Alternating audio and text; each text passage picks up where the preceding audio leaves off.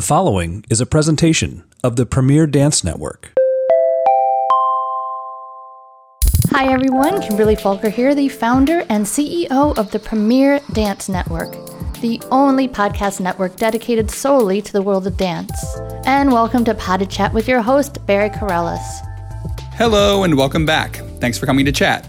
I am your host, Barry Corrales, and you are listening to Pod to Chat Talking Dance on the Premier Dance Network. In this bi-weekly podcast, I candidly offer educational conversations and thoughtful analysis on all things dance. With my vast background as a director, choreographer, instructor, and dancer, I am happy to share my 17 plus years of experience with you, whether you're a professional dancer or just listening in for an insider's look into our fascinating art form. So put your earbuds in, grab a cup of coffee, sit back, and let's talk dance.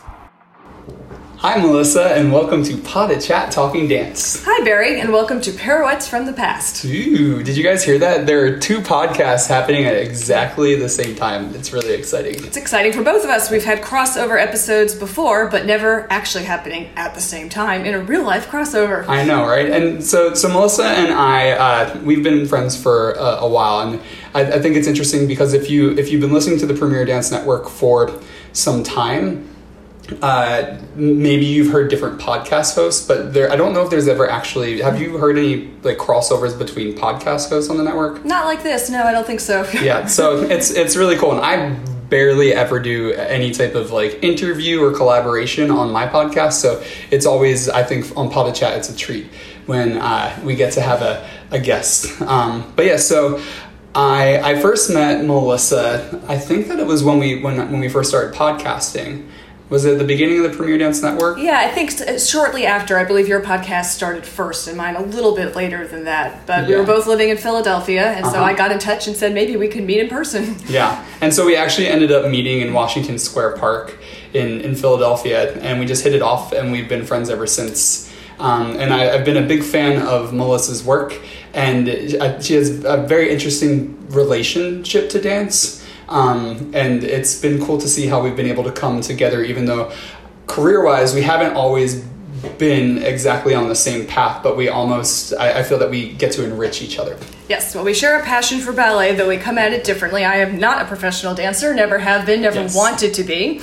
But I did take ballet class for many, many, many years, 14 years, which is a lot for a recreational dancer, I think, all the way through high school. Mm-hmm. And now I'm a history professor, as those of you who are Pirouettes from the Past listeners know, and I have a new book coming out about the history of ballet class in America. It's exciting. It's very exciting. It takes a long time to write a book. And Barry has been a wonderful resource, and I really want to thank you for that. There's pictures of Barry and me both in the book, so you can take a look at that. And lots of quotes, and I've just, I really appreciated the help that you've offered as I've been working on this history. Thank you. It's been a pleasure, and it's been really cool to get some information that I wouldn't necessarily have sought out. But it's been cool because I've been able to share some of that information in my classes that I teach. So it's just good feels all around. Yes. So for those of you at Pirouettes from the Past, I want to give you just a little bit of background into what I do. My name is Barry Corrales. I teach at Broadway Dance Center, and I'm on the ballet and contemporary faculty there. I also danced with Pacific Northwest Ballet in Seattle, Washington for several years, and Houston Ballet, followed by a freelance career where I traveled around the country. And then about 4 years ago, I retired from performance very young, around the age of 31, and I started transitioning into teaching. And during that time, I also started writing, and I now write for Dance Magazine. I have this podcast, and now things are just evolving more to the point where I'm judging at Youth American Grand Prix, and I'm starting a company named Movement Headquarters Ballet Company. And so Melissa and I were talking before we decided to record this, and we're recording this a little bit early because we're very, very busy. I was saying, I hate saying the word busy. We're just very tasked people. But yeah, so we're very busy, and we wanted to make sure that we got this content out for you guys so that you got it when it was ready. And this was the best time that we could get together. It's actually going to be New Year's tomorrow. That's right. Do you have big plans? I'm coming actually down to Philly. Oh, that's right. Yeah, but you're taking the train tonight, and I'm taking the bus tonight. So we'll be going side by side, just different modes of transportation. Yes. But yeah, so where was I? I was starting your company. Help me. That's I keep on getting distracted by my company because it's a lot of stuff to do. But so by the time that this podcast comes out, I'll actually have had my launch performances. So you'll get to hear all about that if you listen to previous episodes and future episodes. So again, my podcast is Pod to Chat Talking Dance, and Melissa's podcast is... My podcast is Pirouettes from the Past. And so for Pod to Chat Talking Dance listeners who aren't as familiar with me, I'm a history professor and director of women's and gender studies at Rowan University in Glassboro, New Jersey. That's one of the state public campuses in New Jersey, which does, by the way, have a strong dance program, although I'm not formally affiliated with it. And I have two research hats. I write about American Jewish women's history, and I also write about the history of childhood and youth in America. And so this book about ballet class in America is very much a history of childhood. And I'm interested primarily in the ways that ballet class became part of American childhood, especially over the course of the 20th century. So on Pirouettes from the Past, my listeners will know, and now your listeners can too, there's lots of episodes to go check out. Not as many as you have, but plenty of episodes, lots of content I'm there. just very talkative. Yeah. But I've been tracing different elements of the history of ballet and ballet class in America as I've uncovered them while I've been doing the research and writing this book. And so that's what brings us together here today so we can talk about my book, but also about the history of ballet class, because I'm guessing that many of our listeners for both podcasts took ballet class at some point in their lives for even a little while. And the question is why? How did that come to be the case? So that's what we'll talk about. Exactly. Yeah, and one thing that I really do appreciate about Melissa is that she has so many different facets of knowledge, and still that she has such a passion for dance that she was willing to take the time off from the other things that she's doing in her career so that she could create something for the dance focused audience to read. So that's why we got together. That's what we're gonna talk about. So before we get straight to the book, I wanted to ask you, well, we can both answer this. How did you get started in taking ballet classes or dance classes in general? Well, my mother and I have discussed this in the context of writing this book, and neither of us really remembers, did I ask for ballet class, or did she just assume that I was a 4-year-old girl and so therefore should go to ballet class? Because that's what a lot of people just do. Yes, and that's what she did. My mother also took ballet class for many years, actually. In her day, my grandmother took dance classes. I have aunts and not uncles actually, but cousins, male cousins, and sisters-in-law, and my sister, and my niece. Lots of people in my family have taken ballet class at some point for some length of time. And so that's how I first started, and I just, from a very early age, just loved it. And so that became my major extracurricular activity outside of school. Do you remember the one or two things that you really loved about it, or did you just remember the feeling of loving it? I loved the music. I still love music and classical music, and I loved the movement. I found it something about the disciplined but free movement really appealed to me all the way up. And then I enjoyed the fact that although I was certainly never destined for any professional life, and nor did I ever really want that, but I did get better. I mean, I took ballet class for a long time. I mean, if you're going to do something over and over again, it's like, yes. Cross your fingers, hope that you hope that you would get better. And I did achieve, certain levels of confidence, and maybe we'll get back to this later, but the studio I went to was a Cicchetti studio, and I took the Cicchetti tests, every couple of years. And where was that? Was that in Philadelphia? It was in Dallas, actually. Okay, in Dallas, so Texas. Are you from Dallas, Texas? I grew up partially in Dallas and partially in Baltimore, and so I took lessons in Dallas at one place, I think just a year or two, but then steadily at a studio named Arabesque. Miss Wanda, if you're listening, thanks. And Miss Angela, actually. The studio is still there, although it's different now. That I will come back to a little bit later. Cool. And so I stayed there through 8th grade, and then my family moved to Baltimore. And one of the first things I insisted my parents do was find me someplace new to go. And in Baltimore, I took classes with an old Russian dancer named Miss Ellen. Nobody knew or could pronounce her last name. Lost in the mists of history. Very common. Yes, she had turned her garage into a studio. There were only girls at that studio. And that I continued with her through the rest of high school. Awesome. So at what point did you stop taking class? When I graduated from high school. Okay. I was moving on to a different stage of life, and also my knees kind of gave out on me. I have slightly hyperextended knees, and those years of point work, probably especially since I was not doing it every day and didn't I built up some strength, but maybe not enough to kind of outswayed the suede knees. And so my knees kind of went, which is what had happened to my mother too, around my age. And so that's the point at which I stopped. And I did not take ballet class again for about 25 years until I was working on this book, and then went back to it a little bit. So you've come back to it? A little bit. A little bit? So Yes. Have you found anything new in your, I guess, in finding your love again for dance, well, stepping into the class? Yes, it was very interesting to me actually when I went back to ballet class. I really knew how to take a class. I did not need a beginner class, maybe not even an advanced beginner class. My body certainly didn't do what it had done 25 years before. I'm not naturally flexible, and I never will be again what I was when I was 18.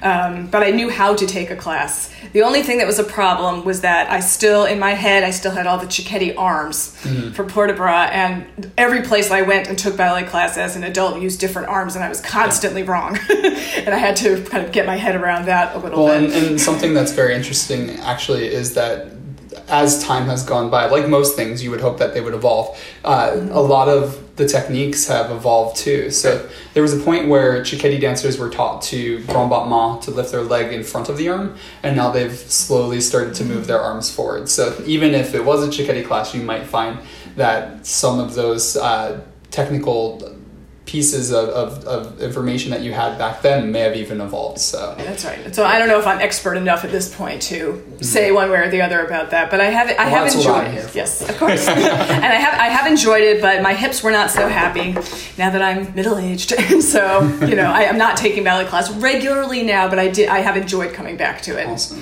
Very cool. Yeah. So that's my ballet story in terms of my actually doing it. Of course, I've remained a ballet fan all these years. I'm a subscriber to the Pennsylvania Ballet and have been for 20 years. I go to ballet performances whenever I get a chance. I've always kept up.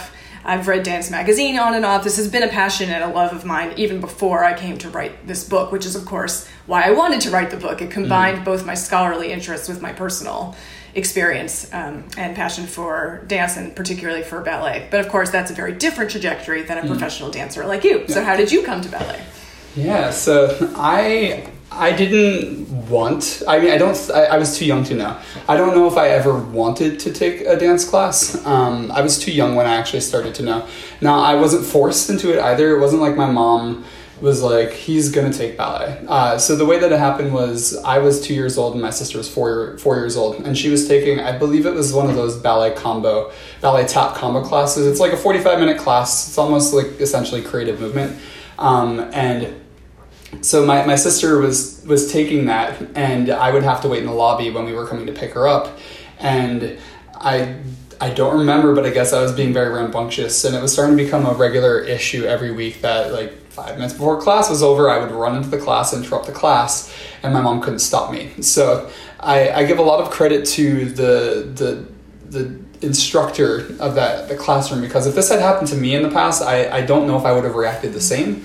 But she didn't see me running into the studio as bad interruption. She saw a male dancer running into the studio. So it was essentially she was like, well, maybe if I can convince him to stay here, then we'll have a guy in the school. Because as most of you know, if you have been involved in dance, and if you haven't been in dance, that's why I'm going to explain this. But so there are very few male dancers in many schools throughout the country. A majority of the major dance organizations that have schools attached to them in the bigger cities, they'll have more guys in their programs. But in smaller towns, smaller cities, more rural areas, there are frequently 1 to no boys. And at this school in the western suburbs of Philadelphia in Pennsylvania, there were no boys in the school. So she saw an opportunity when she saw this child running in. So she turned to me, and of course this is through my mom, but I remember the exact moment. But so she turned to me and she asked me, she said, do you want to be in here? And I said, yes. And she said, well, if you can pay attention and you can follow me, you can stay. But if you can't, then you have to leave. And I thought that was cool. My sister was in the class and she was older than me, and I wanted to be like doing what my sister was doing. So I participated and I stuck with it. And that was really how I first got into class. So I danced very, very, very recreationally once a week as a child until I was 5. I quit when I was 5 to do taekwondo, to play the piano, to start doing other activities, but I found myself coming back to dance at the age of 7. So I was a competition taekwondo guy, and I would go to different events on the circuit, different competitions, and our dojang was right next door to a local studio. And I actually just had coffee with the director of that studio the other day. So obviously we have now a long-term relationship. But she is such a smart businesswoman, and she was thinking, well, I need guys, and there are all of these boys in this karate school because that's what happens. Usually you have things that are a little bit more aggressive that society sees as macho or masculine, and the guys go there. And then you have things like ballet, which often, and I don't necessarily agree with this, but often people see it as effeminate. So that's where the girls should go. But so they had almost like the girls' room and the boys' room right next door to each other. And she said, well, I don't like this, and I'd like it to be separate like this, and I could use some boys in my school. So she invited a couple of us to be the soldiers in the battle scene of the Nutcracker, and I performed a form, and I killed the mice with the form. And then after Nutcracker, she offered for me to take a ballet class for free for the next 6 months, and that was pretty much the beginning. And then I took one ballet class a week until I was about 12, 13, and then I really truly fell hard in love with dance. And I took everything from ballet to tap and jazz and modern. And at the age of 15, 16, I fell in love with ballet, and that's when I really started to focus in on becoming a ballet dancer, and that's how I worked my way towards my career. So that is our history, people. We want to talk about the book, though, because we sat down. Melissa and I sat down for a little bit, and she interviewed me. So I have a few little ideas of content, but I haven't actually read the book. I've seen a prologue, and I've seen the table of contents, and the book is going to be coming out soon. So before we even get started, do we want to say when, or do we want to wait? Big surprise at the end. Oh, let's make it all a big surprise at the end. Okay, stay tuned to the very end, and you'll get a special offer and special information. Okay, cool. So that means that we get to talk about the book, so we can get to that point. Melissa, first off, what is the name of your book? The book, it has a very basic name. It's called Ballet Class and American History. Clear and to the point. Exactly. And what exactly is your book about? Okay, so what's important about that title is that I'm writing about the history of ballet class in America, in the United States, and actually in pre-United States in America and the colonies too, a little bit. The history of ballet class across the world would be too much for any one book, and so this book is very much focused on the American experience. However, you can't talk about the history of ballet or ballet class in America without the global context and the older history of ballet. Yeah, it's such a worldly art. I mean, I've had teachers from all over the world, from Russian teachers to French teachers, American teachers. So that's right, and not even just Western. One of the major point shoe makers is Japanese. The Chinese have a very significant heritage with ballet now. That was not true until the 20th century, but so there really is a worldwide art. What I'm interested in the book is really the way that ballet class, the recreational ballet class primarily, became part of American childhood over the course of the 20th century, and how that happened across all kinds of lines about race and gender and class and sexual orientation, and the way that all kinds of children have taken ballet class. There were challenges, and it would be silly to say that it wasn't probably mostly white middle-class girls for much of its history, but there's some complications there that are interesting to think about, and that is changing in good and healthy and productive ways. So while it is a history in the book, you're also still talking about some very relevant current things that are happening in the world today. Yes, definitely. So the way the book is structured is that the first part of it is really kind of straight up historical. I do a kind of very brief envelope, back of the envelope scribble, history of ballet, and then what that was like in America. There were ballet dancers in the early United States as early as the 1790s, and this is a good example of how world history had an impact on ballet in America. there were French dancers in Haiti, and after the French, was a French colony, and after the Haitian Revolution, some of those dancers came to the United States to start teaching and performing. And so as early as the 1790s, there were already ballet dancers in the United States. Through much of the 1800s, Philadelphia, not New York, was the dance capital of the United States. Philadelphia. I have a whole podcast about that. Pirouettes from the past listeners will know. It was not New York, surprisingly, but it was Philadelphia for most of the 19th century. There were really important dancers from abroad who came to the United States and toured everywhere. People like Fanny Elsler, who was an Austrian ballerina, who came to the U.S. and thought she would, give a few performances, and ended up staying for 2 years and making over $100,000, which in the 1840s is big, big, big money. So there was an audience. And as more dancers came to the United States, something I'll come back to in a little while, there was more of an audience for dance and more of an idea that, hey, maybe we could do this too. And so there was more of an interest growing in ballet class. So in the earlier part, I'd say through most of the 19th century, most of the people in ballet class were headed or thinking about professional careers. Many of them were from theater families. They already knew how to do other kinds of things with their bodies. They were used to using their bodies on stage in various ways. Do you think that the reason that it was so professionally focused was because we didn't have as many of the niceties that we have today, where it was like, if you're not, like, people didn't necessarily do things on this scale recreationally because they were spending too much time doing things that were necessary? Well, that's certainly true for most of the population, but even the upper middle class population in cities would not necessarily have seen performing on the stage as something respectable. So it just wasn't something they would do. If many of them went to dance classes, but they were social dance classes. Wow. They learned how to waltz or to do the polka. What exactly did they see that was not respectable about it? Was like the skin showing, or just being on the stage was something that was considered lowbrow? We're used today to thinking, for instance, of Shakespeare as this very highbrow, elaborate cultural production. But Shakespeare wrote for the masses, was performed by actors who were not really acceptable in polite company. Mm-hmm. There was a longer history of being on the stage as being not quite the thing. Wow. I had no idea. Yeah. That's fascinating. So that spilled over into theatrical dance, including ballet as well, for quite a while. That changed with the 20th century, but for most of the 19th century, that remained the case.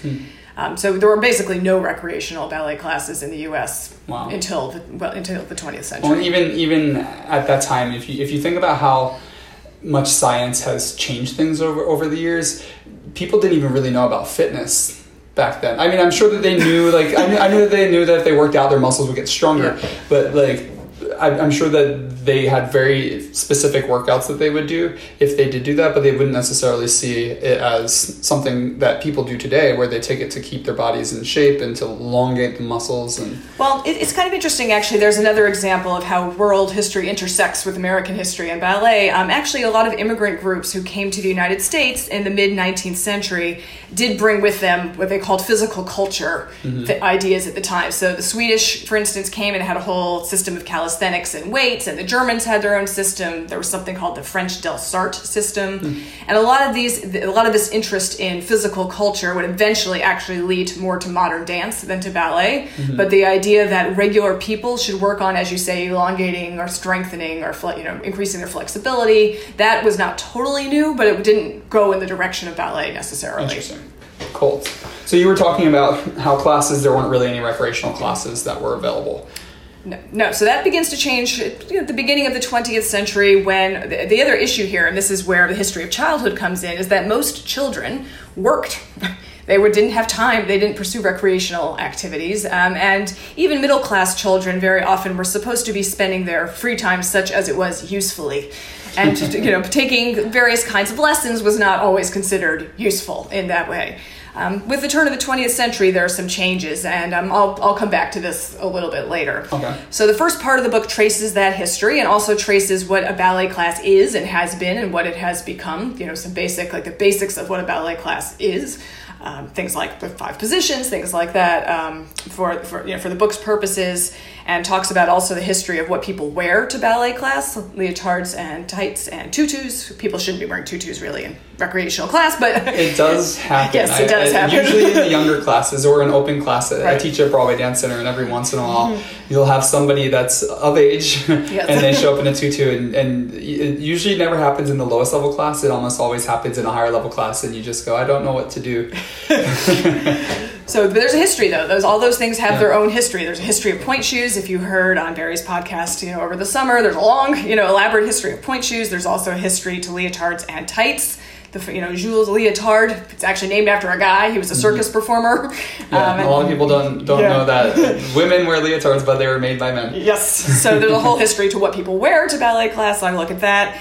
And then I look at some of the major developments that were specific to the United States, where, unlike many other countries, there was no state-sponsored centralized ballet school. Mm-hmm. So in France, for instance, the Paris Opera Ballet School was kind of the central state-supported school. That was true in Russia as well, at the Imperial Theater. And all of these ballet schools, they were not just state supported, but they were also attached to the companies. Yes. So it was the idea that there were these large dance companies that they were training their students to eventually join those companies. Which also meant that in places like France and Russia, and then later after the Russian Revolution, still the Soviet Union, it meant that actually, unless you were incredibly talented and had been placed in one of these schools, you also didn't take ballet class. There weren't a lot of recreational ballet classes in those countries either. Yeah, and not just extremely talented. One thing that and this practice is still done today in some of the Russian schools. They will take the prospective students and they'll pull out, before they even do anything, they'll pull out a tape measure, they'll measure their neck, their head, their legs,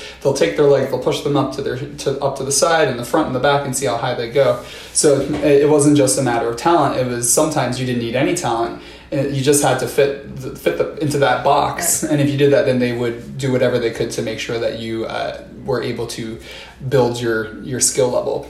But in the United States, where there were no such schools and, frankly, no such companies until well into the 20th century, it developed very differently, and basically ballet class became available to anyone who could pay for it.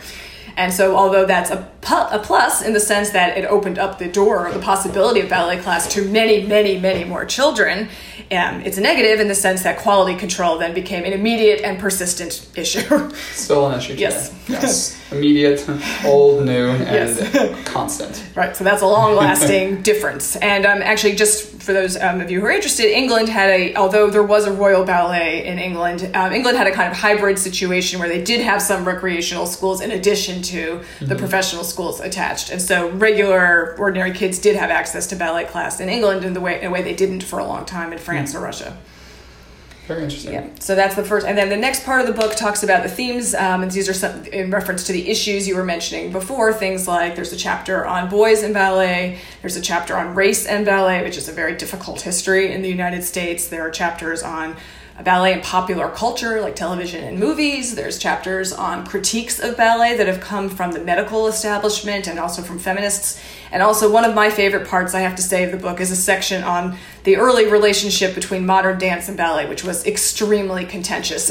This is something we've we did actually a different podcast crossover where we didn't meet in person, but where we each talked about elements of that relationship. So. Yeah, I when I was dancing with Oakland Ballet, which I've talked about a lot in my podcast because it was a crazy experience, but we were working with, there were one or two choreographers that they teach at a university in Oakland. I can't remember off the top of my head what the name of it is right now. That's what happens when you get like 3 hours of sleep. But, we work hard. But yeah, so they had, this is back in 2014, they had only started to incorporate ballet classes into they were a modern dance school, but they had only started to incorporate those ballet classes into their programming because there was such a rift between the idea, like the ballet world and the modern world, and the idea that the ballet world looked down, or I mean, this wasn't how it was, but it's almost what it seemed like, that the ballet world looked down on the modern world, and the modern world thought that the ballet world was very like snooty and uppity and looking down on everybody that wasn't a part of that. So that was a long time ago, but it still to a degree is around today. That is one thing that I try, in my experience being between different worlds with ballet, contemporary, modern, I try to bring everybody together because ballet is very useful. And that was a challenging period. Yeah, and so historically that was a big issue as well. And so that actually, the things that they said about each other are, at the time, I'm sure they didn't see it this way, but in retrospect, they're actually kind of hilarious. So I enjoyed doing that research to see how they sniped at each other. It was kind of fun. So I'm kind of curious. how exactly did you go about doing your research for this? Okay, well, that's a good question. Research is very time consuming. Just so you know, it took about 6.5 years to do this book from the beginning to the end. That's a long time. Which is not unusual. My other books, this is my 4th book, by the way, and that is a pretty standard. It's like 24, period of time. 25 years worth of work. It's a long time. That's amazing. That's what historians do, or well, some historians. That's what kind of academic historians like me tend to do. We write books. It takes a while. We do publish articles and things along the way, but it's still, these are long-term projects. This one's a little different. In the past, when I've done a lot of research on children or on American Jewish women, I've read a lot of diaries and letters and yearbooks and those kinds of what we call primary sources, original documents, first-hand accounts. I did read as much of that as I could find for this book, but there wasn't enough material just like that to write a whole book out of. So instead, I also added many, many kinds of sources. I read Dance Magazine from 1927 till today. Every issue. I skimmed every issue. That's a lot of Dance Magazine. It is, and oh my God. And I would like to shout out to the University of the Arts in Philadelphia, which thank God has most of it in hard copy. Because if I'd had to read that on microfilm, I would never have made it. I did read some of it on microfilm, but the University of the Arts had most of the run in hard copy, and I'm very grateful to them. I spent a lot of time in their basement, so thank you to them. I read other dance magazines as well. I also read anything I could find about ballet in major newspapers like the New York Times, the Wall Street Journal, older newspapers that don't still publish, local papers that covered ballet in various ways. So when you did that research, did you do that in a library or could you access it online? Just because if anybody's interested in looking at different types of articles, it might be helpful for them to know. Both. Historians will tell you that you can't do serious historical research just by looking at stuff online. You often have to go to the materials. So another example, a category of sources that I used would be the records from different ballet schools. And those you definitely cannot look at online. You have to go to where they are held. So for instance, I read the Atlanta Ballet records, which started off as a regional company in the 1920s and then became professional later. And those records are held at the Center for History at the Atlanta History Center. So I had to go to Georgia. Yes, I had to go to Georgia and read things there. A great reason to go down to Georgia, and you're probably inside. Yes, inside the whole time. Yes. Wow. But I also read memoirs of professional dancers and teachers and choreographers. Some published, so those you could get out of the library, although sometimes the books are obscure, but some of them are not published. Did you have a favorite? I don't know. I'm curious because I've read a few, but I some of them are ghostwritten, and sometimes the people write them themselves. One of the most beautifully kind of literary memoirs is called Winter Season by Toni Bentley, who was with New York City Ballet for a while, and she is also the ghostwriter for a few other dancer biographies and autobiographies. So she's a wonderful writer. Wow. I also read that. I read hundreds, really, of children's books about ballet. I have a big section in one of my chapters about books for children, both fiction and nonfiction. And I wanted to look at what the major themes were in a lot of those children's novels about ballet, to see how even kids who never took a ballet class still know a lot about ballet. How is that? Well, often it's not just that they have friends who take class. They've often read about it in these books that have been published since at least the beginning of the 20th century. I read all kinds of teaching manuals. A lot of this stuff is really only available at archives. And another source that was wonderful, and this is where I did a lot of my research, is at the Jerome Robbins Dance Division of the New York Public Library. Oh, that's fantastic. I've been going there since So when I went to school American Ballet, our dorms were in Lincoln Center. So pretty much I could just step outside my bedroom door, go down the elevator, and then walk into the library. And they have everything from dance books to syllabi to videos of performances that most people would never be able to see, but anybody can actually get a membership to this library, walk in and watch the footage of any piece that is recorded in that library. It's an amazing, amazing resource. And another thing that it holds that I did a lot of research on is oral histories, the transcripts of oral histories with all kinds of dancers, again, and teachers and choreographers and people associated with ballet, just a wealth of information. So I pieced together lots and lots and lots of different kinds of sources to put this book together, and that is why there are almost 70 pages of footnotes at the end of the book. Well, so out of all the research that you did, is there one specific thing that you read or saw that maybe touched you the most, or that spoke to you the most, or really stood out to you, or that was really memorable? I really enjoyed reading the records of local schools, like the ones that I read in Atlanta. I also read some of those original records in Philadelphia. There were a number of African-American ballet schools, ballet studios in Philadelphia where, like in many cities, ballet schools were segregated, just like everything else. Really? Yes. And so in a place like Philadelphia? Oh, yes. In That's Philadelphia, in D.C., in New York. I mean, this is why, schools like the Jones Haywood School in D.C. or the Dance Theater of Harlem, for that matter, started originally because there was no access to ballet class for many. Was Philadelphia in Philadelphia part of that too? Yes, so Joan Myers Brown, who started Philadelphia and started the school that actually came before that, was a student of several of the schools in Philadelphia. And at the time that she started her school, it was still the case that there was segregation. The situation improved, but still there were a lot of problems with African American and other people of color trying to just get access to recreational ballet class, let alone to careers in the ballet world. And it's still a conversation today, which is... That's a whole nother podcast to talk about. So I am reading the records of those local schools. I really enjoyed that. I like working with that kind of archival material that nobody looks at, and that you have to wear gloves to kind of turn the pages and they crumble when you look at them. And it was just really moving to see what a sense of mission a lot of those teachers felt. They really felt they were bringing something special to the children that they taught. Even if the children were not special dancers, that wasn't what mattered to them. What mattered to them was bringing the love of ballet as an art form to as many people as possible. And I found that very moving and enjoyed reading about it. Wow. I mean, that is one thing that you hear about dance. As actually today we had a winter intensive at Broadway Dance Center, and we had a Q&A, and there was just a conversation about how, it's great if a dancer can become a professional, if they go through the whole process of training and then going to a finishing school and then making a career out of it.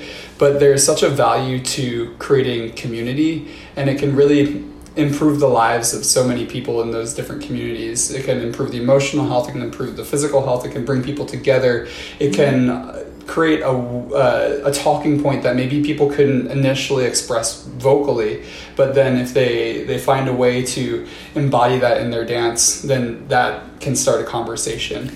And that wouldn't be, that's something that wouldn't necessarily be there to the general public, because people would just be watching other people express themselves. But to open it up recreationally and allow anybody to embody those things, it can be a very impactful thing for communities. And that's one thing with recreational dance that I see very great value in.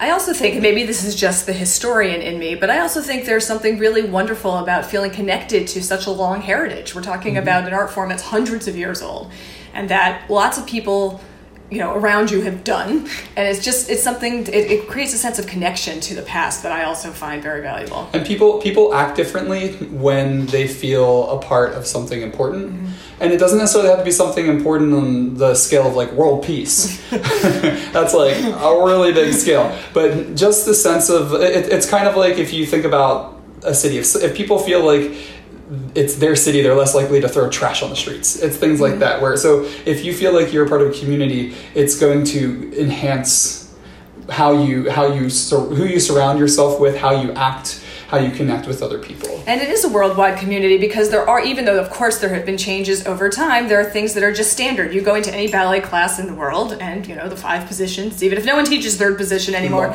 still the 5 positions are the same. The terminology is French everywhere.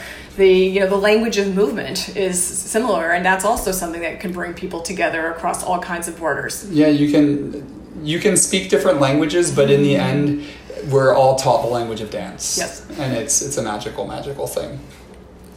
All right, I got some questions for you, because I was looking through your table content. Thank you so much for sharing all that information. I think you've done my job, and you've given some answers to the things that I already wanted to ask. So I'm going to look through my notes here. I wanted to talk about, so you dedicated an entire chapter to Russians coming to America. And so as you were saying, that your book is mostly focused on American recreational dance, but and ballet class. But I'm curious why you felt it was important to have an entire chapter dedicated to Russians in a book about American ballet class. Okay, so that chapter is called "The Russians Are Coming," although actually, when we read the chapter is actually about European teachers and their influence on American ballet class. So it's not only Russians, because there were other groups of teachers, particularly from Italy and from France in the early years, who also had a big impact on American ballet class. America had no ballet company. It had no ballet school. I mean, in the earlier years of ballet in America, it all was imported. And around what time was that? So, exactly? I mean, through well into the 20th century, that was the case. I mean, there were, in fact, when George Balanchine started with Lincoln Kirstein and others, the School of American Ballet in 1934, his big thing was he wanted an American ballet school, because even though he was Russian, though it was led by a Russian. Even though it was led by a Russian, but his idea was that it would be an American ballet school to take the best of kind of American bodies and bring, this art form to make it American. Mm-hmm. There were definitely other people who were doing that during the 30s. Okay, and that's important to mention. Balanchine gets a lot of attention, including in my book, but he was not the only one. Are you talking about like Lou Christensen? Yes, I'm talking about the Christensen brothers. There were several of them. Whose family had been ballet and music and dance and art teachers on the West Coast since the very earliest 20th century. There were also Catherine and Dorothy Littlefield in Philadelphia, who were really important. In fact, they were such good teachers that Balanchine got many of his early students and some of his early dancers for the New York City Ballet and from his other ballet companies from them. And they both taught at his school, so he had a lot of respect for them. So there were others, but the European teachers who came in were the ones who established a kind of shared vocabulary and set standards. Some of them, for instance, would come in and they would be like, okay, we are actually going to do bar exercises, because not all ballet classes in America had that. So they brought the rigor and the discipline and the language of dance that we were talking about from Europe, and they brought it to the United States, where it changed to some degree, but it really was very important, the impact of European teachers, particularly through the 1930s, I would say. So these teachers coming in and teaching more proper ballet classes, were they coming in and specifically focused on pre-professionals? Had they made it yet to the recreational part of dance, or was that, how did that come about? Were they going straight to the pre-professional students, or were they moving from there? Well, the answer is yes. In other words, they did both. Okay. Some of them were very focused on training more advanced students. So Michel Fokine, for instance, who had been a big star and was a really radical kind of male choreographer focused on male bodies and movement in ballet. And he changed costuming. He was a pretty radical performer at the time. He did not have beginner ballet classes at his studio. He set up shop in a kind of mansion on Riverside Avenue in New York, and he did not have Are we on Riverside? No, we're on West End. We're on West End, right, yes. Actually, it's not. We're not so far from where that was. He did not have beginner classes. But then there were other European teachers like Véronique Vestov and Sonia Sarova who came over, and together they actually created what they called baby classes, which were the forerunner of what we would now call creative movement. Okay. So there were teachers who did both. And there were teachers who thought if we don't start them when they're really young, then we'll never get anywhere for people who want to be professionals. Yeah. And also they won't ever really learn to do things right. And then there were those who came and said, my goal here is really primarily to get a company together or to get trained dancers for companies. Yeah. And so they did both. Just to clarify for anybody that doesn't know exactly what we're talking about. So with creative movement classes, there's the idea that there is an age that is too young to actually teach codified ballet technique to. So the goal is really to take younger kids into classrooms and to get them moving and to sort of like pique their imagination and to create imagery and get their bodies to move, and then also to get a little bit of coordination in, but without teaching specifically like first position with the legs and the arms, tendus, jetés, and all of that. And then there are some schools of thought where there are teachers that think that there's no point in doing that. Just get straight into the ballet technique, and it doesn't matter if they're 4 or 5 or 6, that they should be starting facing the bar in first position and going into demi-plie, all of that kind of stuff. So there were arguments about that then too. And really? So the European teachers did all of those things. And another thing European teachers did was move to Hollywood and get involved with the early movie business, because the movie industry, if you look at early movies, but first silent movies, and then, when you get into the talkie era after 1927, there was a lot of ballet and a lot of dance in movies. And you had European teachers teaching. That's who was there. They, at least for that first generation, they're the ones who taught them. And so LA became a big center for ballet. because of its relationship to Hollywood and the motion picture industry, as they would have called it at the time. Sometimes they tried to teach the movie stars themselves. That often didn't go well. If you look at the first talkie picture, The Jazz Singer, in 1927, the main female protagonist is a ballet dancer, and she can't move at all. So they tried, they couldn't even prop her up. I mean, it's very obvious when you look at it now. The people behind her are well-trained dancers. She's not so much. But then there were also people who became movie stars who were very serious ballet students, people like Paulette Goddard and later Sid Charisse, who actually toured with the Ballet Russe du Monte Carlo, one of the touring companies. So ballet was an important part of the early decades of the movie industry as well. Wow. And European teachers were involved with that too. So I think it's safe to say that without that European influence, American ballet would have developed much more slowly. So in that whole conversation, you started talking a little bit about New York City Ballet and George Balanchine, and obviously a very, very famous figure in dance. He created the School of American Ballet, where I trained, in New York City Ballet. And I noticed in one of your chapters there was an organization that you mentioned that I've heard before, but if I'm correct, they're not involved in the same way. I don't know if they actually still exist, but you have a chapter that talks about the Ford Foundation. So I wanted to hear why you felt the need to talk about the Ford Foundation in the book. Okay, so the Ford Foundation comes out of the Henry Ford Motor Company. They made so much money that, like many other large companies and big magnates, people like Henry Ford and then his son after him, they wanted to take that money and do things with it in the world. So the Carnegie Foundation is another example, and the Ford Foundation is one. And the Ford Foundation was interested in the arts and helped support the arts. And starting in this is well after World War II, so we're shifting time periods here. But the Ford Foundation gave the theater community in the United States a huge sum of money. And then there was a guy there named McNeil Lowry, who was a friend of Lincoln Kirstein, who was an associate of George Balanchine.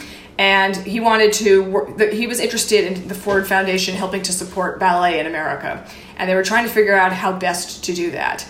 And to make a long story short, if you want the long story, read the book, but the Ford Foundation promised millions and millions and millions of dollars to ballet institutions in 1963. 10-year grant. And that was millions in the 60s. It's not millions in the it'll be the 2020s by the time that you guys are listening to this. Yes, it was the largest single grant to arts organizations in United States history. Yeah. And I've heard so much about the wonderful generosity of the organization. And the thing is, what they were doing was they really this transformed ballet in America in many ways, because the money went for a number of things. It went to certain institutions, it went to many schools to help strengthen the schools, but it also primarily went to scholarships to schools all over the United States to send those really promising students they had to either the School of American Ballet in New York, that was George Balanchine's school, or the San Francisco Ballet School, which got basically the West Coast contingent, anyone who was west of the Rockies. These were the two most prominent, most successful in many ways ballet schools, professionally oriented ballet schools in the United States, and they got a lot of money. And then the Ford Foundation also supported 8 different ballet companies, and almost all of those companies, not 100% of them, had some relationship to George Balanchine. So the Ford Foundation, they essentially were headhunters for future ballet dancers. Yes, in many ways. And they went out and they scouted. They sent scouts out from the School of American Ballet, and some very, very famous dancers were scouted this way. For instance, Diana Adams, who was a principal dancer with the New York City Ballet, went to Cincinnati, saw a girl that looked, like she had some promise. Her name was Roberta Sue Ficker, and later she was Suzanne Farrell. Yep, I've heard that story. So that's one example. That was actually before these Ford Foundation grants, right before, but it was doing something like that, which Ford supported, which made them think that they could give money in a way that would really build up both companies and schools, and really just improve the standard of teaching and performance and increase the number of ballet schools and companies across the United States. And it was really a transformational thing, but there was some resentment that so much of it was going toward Balanchine-centered activities, and the modern dance community was hugely up in arms. They didn't get any of this money, and other institutions like American Ballet Theater, for instance, the other major prestigious company in New York, did not initially get money from Ford. Because they didn't have a school at the time too, right? Well, the company didn't get the money either. The finances, at that moment, their finances were in such dire straits that basically Ford said to them, get your act together a little bit and then we'll talk. And they did end up, that makes sense. It's like you don't want most people wouldn't necessarily want to throw money at an organization if they're not sure if it's going to stay around. So that was the defense. The Ford Foundation basically gave money to strength where they saw it. But it was controversial then and remains somewhat controversial. It certainly had a huge impact on the way ballet developed across the United States from that period. So the Ford Foundation, that's why there's a chapter about that, because it's really transformational in American ballet. But the Ford Foundation, if I'm correct, it doesn't exist in that capacity today? It does exist in it, but it does its grants differently now. Is it mostly just company centric? Have they stepped away from schools or? Not exactly. They do arts funding in general is just different now. It's a longer conversation. Are there any organizations that are doing, like I said, that kind of headhunter for pre-professionals? Now, obviously, every school now has their own, the major schools, so not recreational schools necessarily, but many schools, they have their own form of scholarships. But is there any organization in the country right now that is doing that? Not in the same way. Yeah. Not in the let's go out and see who's out there kind of way. The original grants were for 10 years. Some of them were renewed. There were other companies, like I said, like the American Ballet Theater, the Joffrey, that did get money for some of this later, but not in the same way. Okay. Yeah. Aw, well, that's unfortunate. Yeah. Yes, it is. Well, arts funding is just down everywhere, as we know. It is very true. It is very true. All right, so I want to check out just a few more things before we get to the end of this episode. One thing that I thought that we should definitely talk about, because it's so relevant today, and I feel like because we've been talking so much about race and dance today, that I almost thought that it was just something that was ignored back in the past. But you have an entire chapter dedicated to it, and I was just wondering if we can talk about what you shared and what you learned through your research and that got into this book. Okay, that's actually one of the longest chapters in the book, because there's a very troubled racial history of ballet in the United States. Ballet was really for a long time just only open to white people. However, I should say that I found evidence as early as the 1890s that African American communities all over the United States, if they reached middle class status, actually would sometimes hire itinerant ballet teachers to come in and teach their children for at least a while. So that ballet was always seen as this aspirational activity. So was it a segregation thing, or yes. was it? So it wasn't an access thing. Well, it's two actually. That I'm glad you put it like that, because there are two issues. There's the segregation issue in the sense that the United States was a very segregated country, and so even though this is a terrible history, when you have a situation where African American and white kids are not in the same public schools, it's not surprising that they wouldn't be in the same ballet schools. And that is something that gradually changed over time. Although much, much, much too slowly, and there's still all kinds of issues there. Many companies now have diversity initiatives to try to improve this, and they have made progress. But they have. But sometimes it's challenging because the issue is brought up. People want it to change, but then sometimes it feels like they're catering to just do it to please people, and it's not as genuine.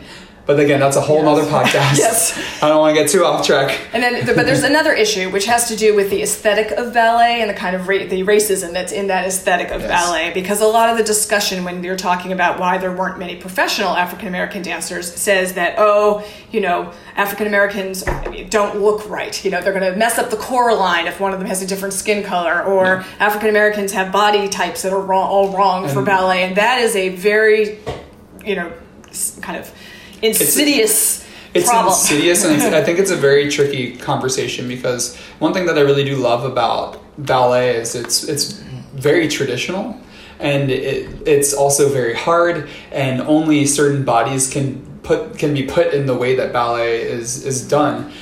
So there's almost like a untouchable feeling that makes it feel so cool to be a part of as a professional. But then at the same time, you go, okay, well, is it the feet? Or the common thing that people say about black dancers is, well, their muscles built very bulky. Their legs are better made for jumping, but they end up bulking up. And obviously that's a generalization that is commonly said. But the ballet aesthetic is long and lithe and not as muscular. And so it's always been a very hard conversation to have, because you're taught the tradition of it and you go, okay, well, this is against the tradition. But like you were saying, there's an ingrained racism in that conversation. But so if ballet was built based off of a white body type, and how that typically, I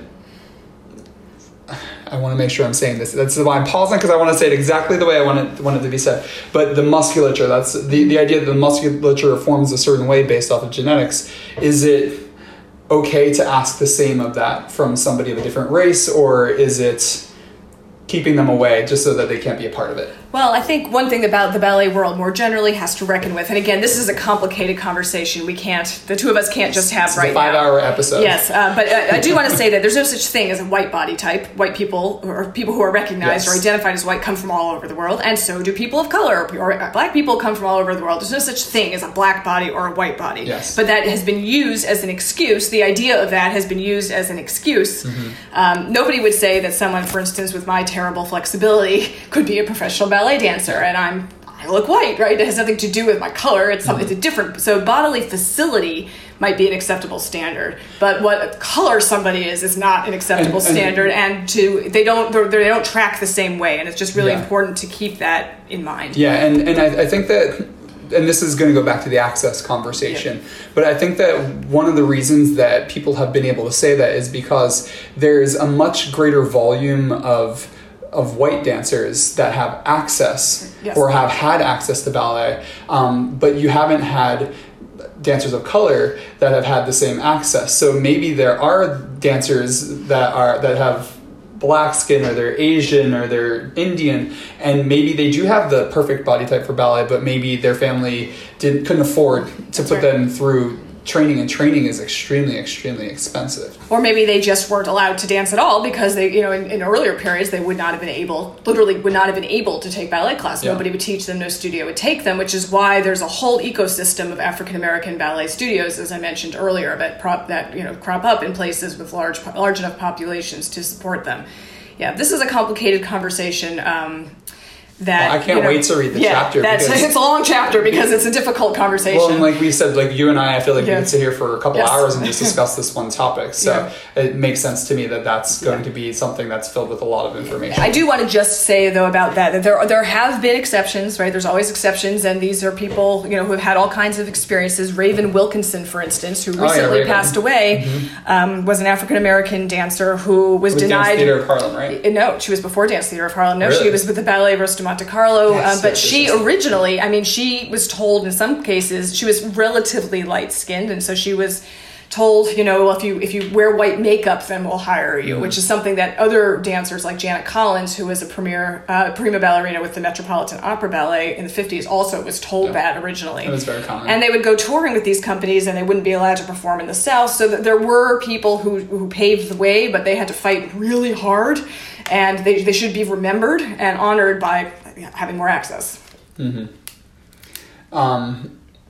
just very, very fascinating. It's so relevant, and it's crazy to think that it was so relevant in the past, but that it keeps on coming up, and it's almost sometimes recycled, the conversation. But I do feel that in the last five or so years, not even 10 years, not the past decade, but I feel like we've made some progress in the past 5 years. Not immense, crazy progress, but we have made some positive progress in the dance world with that. I think that's right. And as someone who has read all of Dance Magazine through, I can tell you that there's been certainly been more discussion there in the past 5 years than previously. You've seen it all at this point.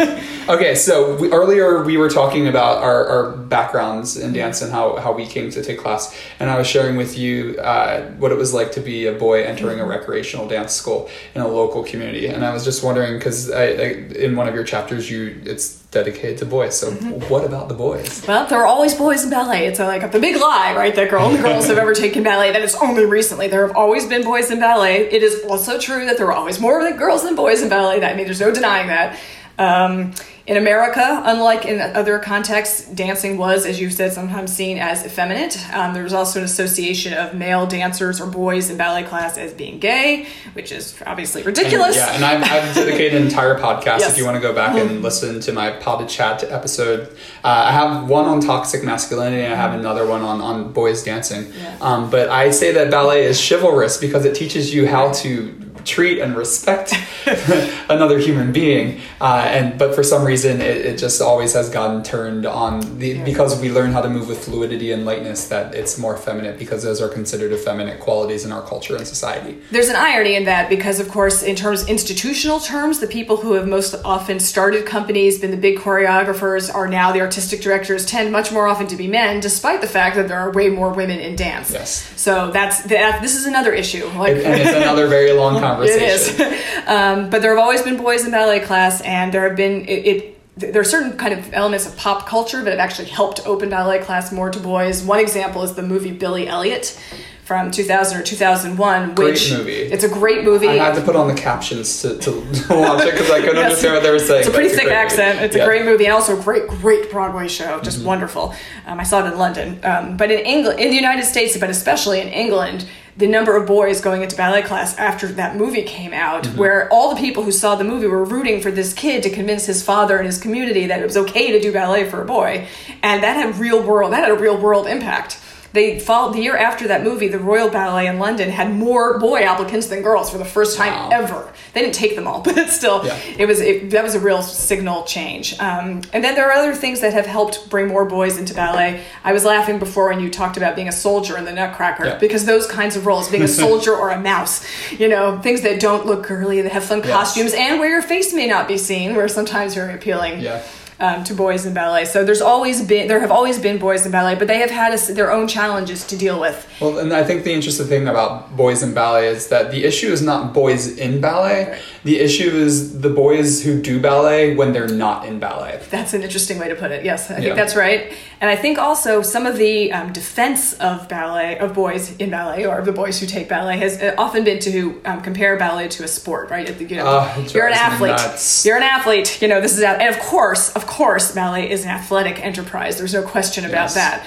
But focusing too much on that takes away everything else that ballet is, and it's reductive. And I think now that we're in the 21st century, that should not be the primary defense for boys in ballet. And part of the conversation that I had in the podcast episode that I did on toxic masculinity and dance was it was on the fringe of a major issue that happened at New York City Ballet. And essentially the things that people say to try to make boys feel more comfortable being in a dance studio, it also sort of gives them a bad defense mechanism to be like, oh, well, I take ballet, but I'm with girls all day long and I get to touch them in physical ways that you don't get to touch them. It really creates a very... Even though it may build the confidence to keep the boys in dance, initially it can also create a cycle of abuse. Yes. That can happen. I have a quote that's almost exactly that in the book, actually. We're on the same page. Yes. And then there's also the issue that because, obviously many of the men in ballet, professional dancers, are all incredibly talented. Of course they are. But because there are fewer of them, there's also a sense of entitlement, and it might not be quite as hard to get to that professional status if that's what you want, if you're a boy and then a man, than if you're a girl and then a woman, because there are just so many more young women who are vying for the same jobs. It's so much easier to be a boy in dance. Now, it doesn't mean that when you get to the professional levels that it is easy, but if you look at the numbers, it's probably like 1 in 10.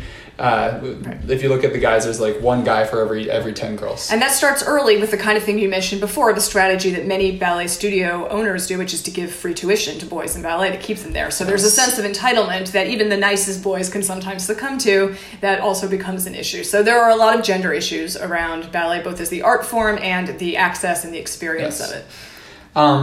Okay, so I'm getting towards the end of my questions. Do you have any opinions on dance becoming a university situation where dancers get degrees in performance, pedagogy, or choreography? Okay, so I have a chapter on that too. I wonder why I had that question. Yes, so that's actually very interesting. There's a long history of ballet in university settings, although it's not as long as modern dance. That most college dance programs for the first many decades of college dance programs were almost exclusively modern and not ballet. There's all kinds of reasons for that I'm not going to go into now, but there was a troubled history there too. Ballet these days, I think there's a debate even within the ballet world. Certainly more professional dancers are getting college degrees than used to be the case. So that is something that's significant. There are now at least a handful of ballet majors in some universities, places like Indiana University, for instance, or the University of Utah, with older ballet programs where you can get just as good training as basically anywhere else and then go on to a professional career at a major company. So there's that. There's also one of the reasons why there's been more ballet in the past 40 years or so at the university level is because more kids have taken ballet class and they want to continue doing it when they get to college. Then the question becomes, though, for the dance departments, do they focus on professional level training, which would exclude almost everybody who's not a dance major, even though you've got these hordes of kids coming in who might want to keep dancing? Or do you have a less conservatory type program, but then that won't be as good a training ground for people who do want to be professionals? It's almost impossible to do both at the same time. And so many dance programs have to decide what their focus will be, and that is an ongoing issue at the at the level of higher education. I think one of the conversations that was very common, and it's still very common when it comes to ballet dancers going into university programs, is that it's not so much that the university programs aren't legitimate to train dancers, but it's the idea that it's such a short career that if you could start the career at the age of 18, that you would go straight into it, you'd have more time. Where if you go into a university program, you might lose 3 to 4 years off of your career. But I think that a part of the reason that today it's become more acceptable to try to get a degree in ballet and then go have your career after is because of all the advancements that we've made in physical therapy and exercise science and cross-training, all of that. So dancers' bodies are lasting longer, which makes it okay to spend a couple of years going and dancing in college. And maybe one thing that I noticed with a lot of dancers is that most of them don't go to college and get one degree. They often get a dual degree in something that's in the arts and then something that's completely outside the arts, so they have like a fallback degree. Right, and I think this is an area where there's been change over time. George Balanchine and Agnes DeMille both used to say, definitely do not go to college if you want to be a professional. But that was a long time ago, and things have changed. So that, whether you want to call it progress or not is up to you. But I do think that's an area where there's been a lot of change. But more programs are focused on performance now than used to be the case, and that's also kind of interesting. Yeah. Is there anything that you feel that you wanted to talk about the book that I didn't touch upon? I think we've covered most of it. I just want to briefly mention 2 other things. Okay. One is just to kind of historically talk about when ballet class became more common.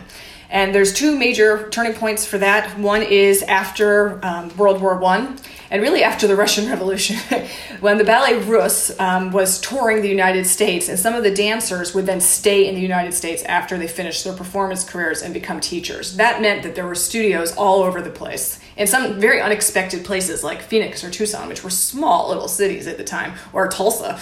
Just people happened to settle there for a variety of reasons, and they started teaching. Some of their schools eventually actually became companies, but that was much later. And so there were Russian dancers, but not always Russian, but often Russian dancers. Certainly they were perceived as Russian, and Americans who danced with them were told to make their name sound Russian, who toured all over the United States. And so they were everywhere. They were at big opera houses like in San Francisco, but they were also, barnstorming places like Kalamazoo, Michigan, sometimes just a few days apart. And so a mass audience of Americans saw ballet in the 20s. And this happened again a little bit during World War II and in the 40s into the 50s. And in both cases, the result was that way more kids wanted to take ballet class. They would go see a performance somewhere and they'd say, "Ooh, I want to do that. I want to learn how to do that." And so those are both turning points, inflection points about when American kids and Americans in general really began to see ballet not just as something to watch, but something to do. And they had more access to it because these dancers, their short careers, and they were retiring. Absolutely. Their knowledge was in dance specifically, so it's a natural thing. Many people, when they retire from performing, they go into teaching. So those the 20s, and then again the 40s into the 50s, and after World War II, also with the rise of kind of the baby boomers and more middle class Americans who had some disposable income to send their kids to ballet class, that also was a mass expansion. So that's one kind of set of turning points. And the other one I do want to mention just briefly is that is Title IX, which you may be familiar with, some of you, as it's a federal civil rights act, a law actually, that says that federally funded educational institutions cannot discriminate on the basis of sex. So a whole long story, which I will not tell here, but one of the major effects was to open up athletic opportunities to girls and to women, like softball and soccer and things that had been just completely closed to girls and to women before that. It had a huge impact on girls playing sports. And the more girls played sports, the fewer of them took ballet class. And so one of the after effects of the ballet world and the dance world more generally was, we're losing all these kids. They want to go do other things. They don't just automatically go to ballet like they used to. Maybe we should think about making ourselves more like a sport and more competitive. And this is where the rise of recreational type ballet competitions comes from. Interesting. I had no idea. Yes, there's a whole really long history to this. Yeah, basis for that's where it comes from. It's like, oh dear, we're losing all these people. Maybe we better start handing out trophies. Wow. So until the early 1980s, you only had ballet competitions for people who were either already professional or just to validate their credentials. Right, or on the way to being professional. Yeah. International competitions that people like Baryshnikov would win, not normal people in a studio down the block.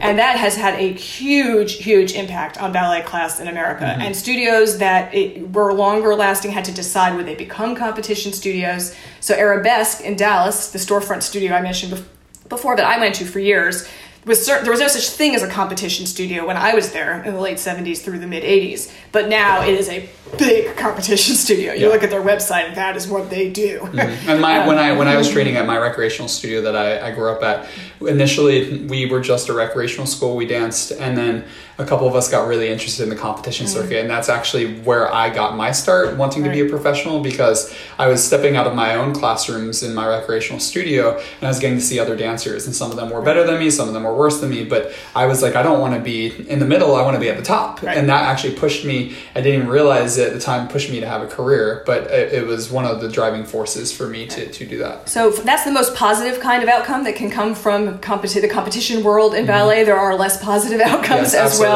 And so that's something else I just wanted to mention. It's another kind of turning point, because now people who are kids who are going to stay in ballet class past the ages of 7 or 8, the families basically have to make a decision: do they want a competition studio or not? There are still some that don't do that for a variety of reasons, but it's now a decision that most people have to make, and that it just was not a thing to before earlier. That's a really good podcast idea. I don't know if I've actually done like a competition school versus a pre-professional versus recreational, but I work with a lot of competition students. I think you might have given me an idea. Okay, well, and if you do that, then you can send them to I have actually two podcasts on the history of that. Pirouettes from the past, yes. That's funny. We were talking earlier, and as podcasters, well, for me personally, like as a podcaster, I don't really listen to podcasts. You would think that I would be like researching, but I feel like like I said, I'm not saying busy anymore. It's not that I'm so busy. It's just I'm so tasked. I don't have time to listen to podcasts. But yeah, I should definitely check that out. All right, one last thing, and then I got to catch a bus. I'm going down to Philly for New Year's. But the last thing I just wanted to talk about very quickly was the biggest challenges facing ballet classes today. Okay, well, I'll be interested to hear you talk about this too. From the historian's perspective, I mean, and from the kind of analytical perspective, I think one of the biggest challenges really still has to do with race and diversity. These are still major issues. And you know, as you said, sometimes the motives for what people try to do are kind of murky.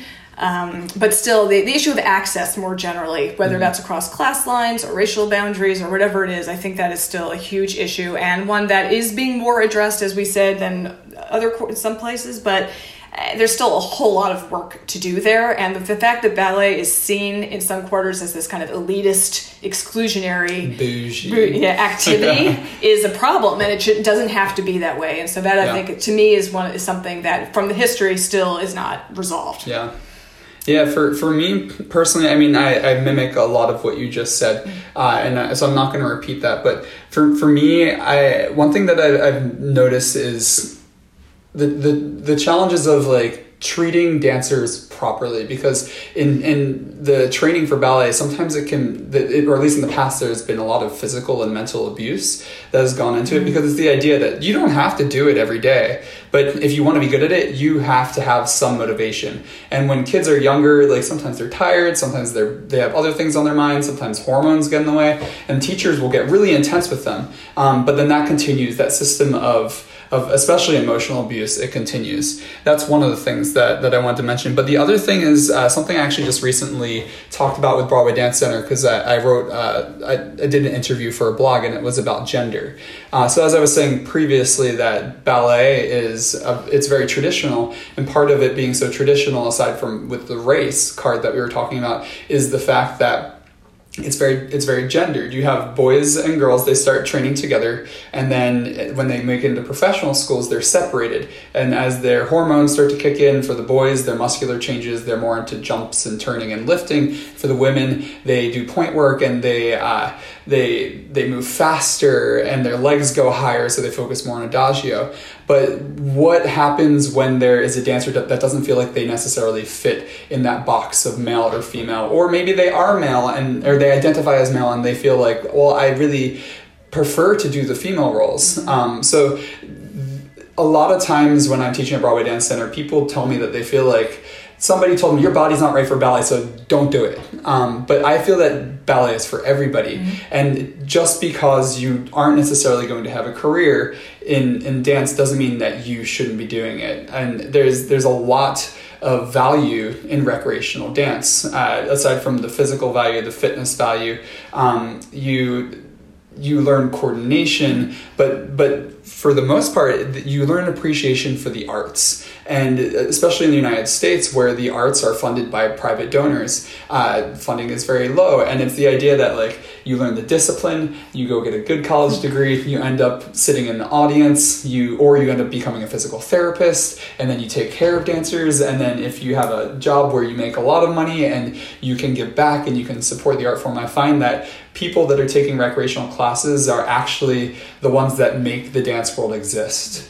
Where ballet dancers, we have the privilege of getting to perform on stage for the audience, but really, without recreational dance in America, I don't think that we would truly have dance in the United States, because everybody that exists in these classes, they're the ones that have an appreciation for dance, and without an audience, there is no way that we could continue in our art form.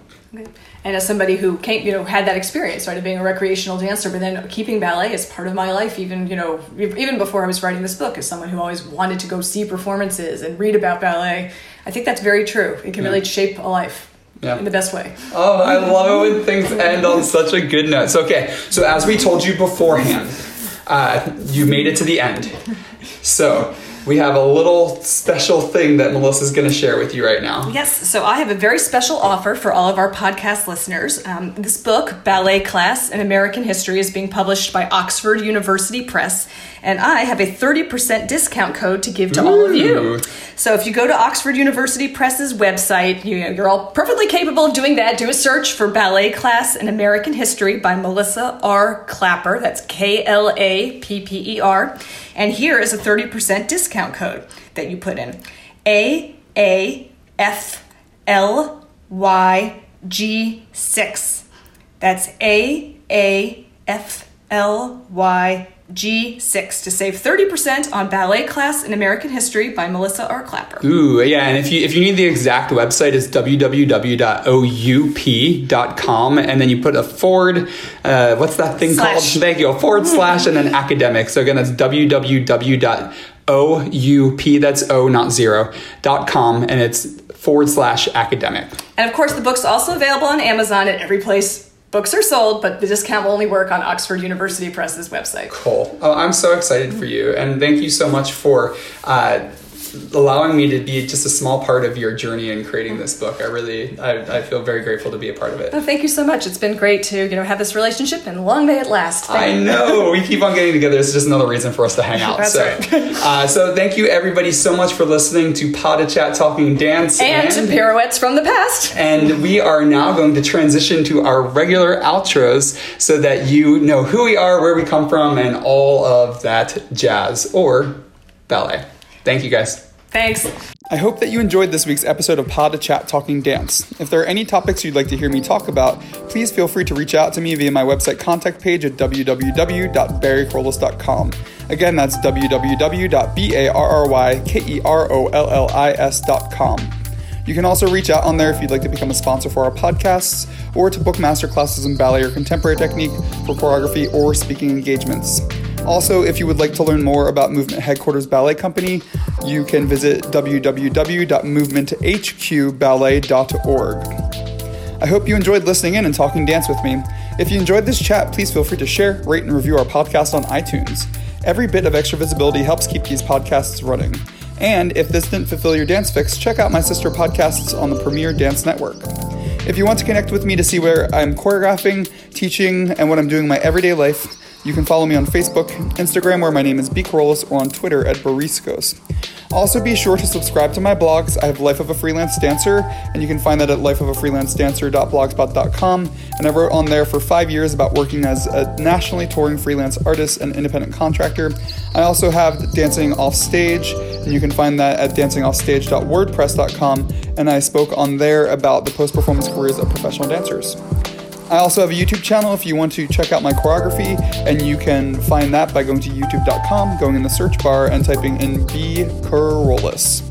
Thanks for listening in to Pod of Chat. I hope you return 2 weeks from this Friday to talk dance with me.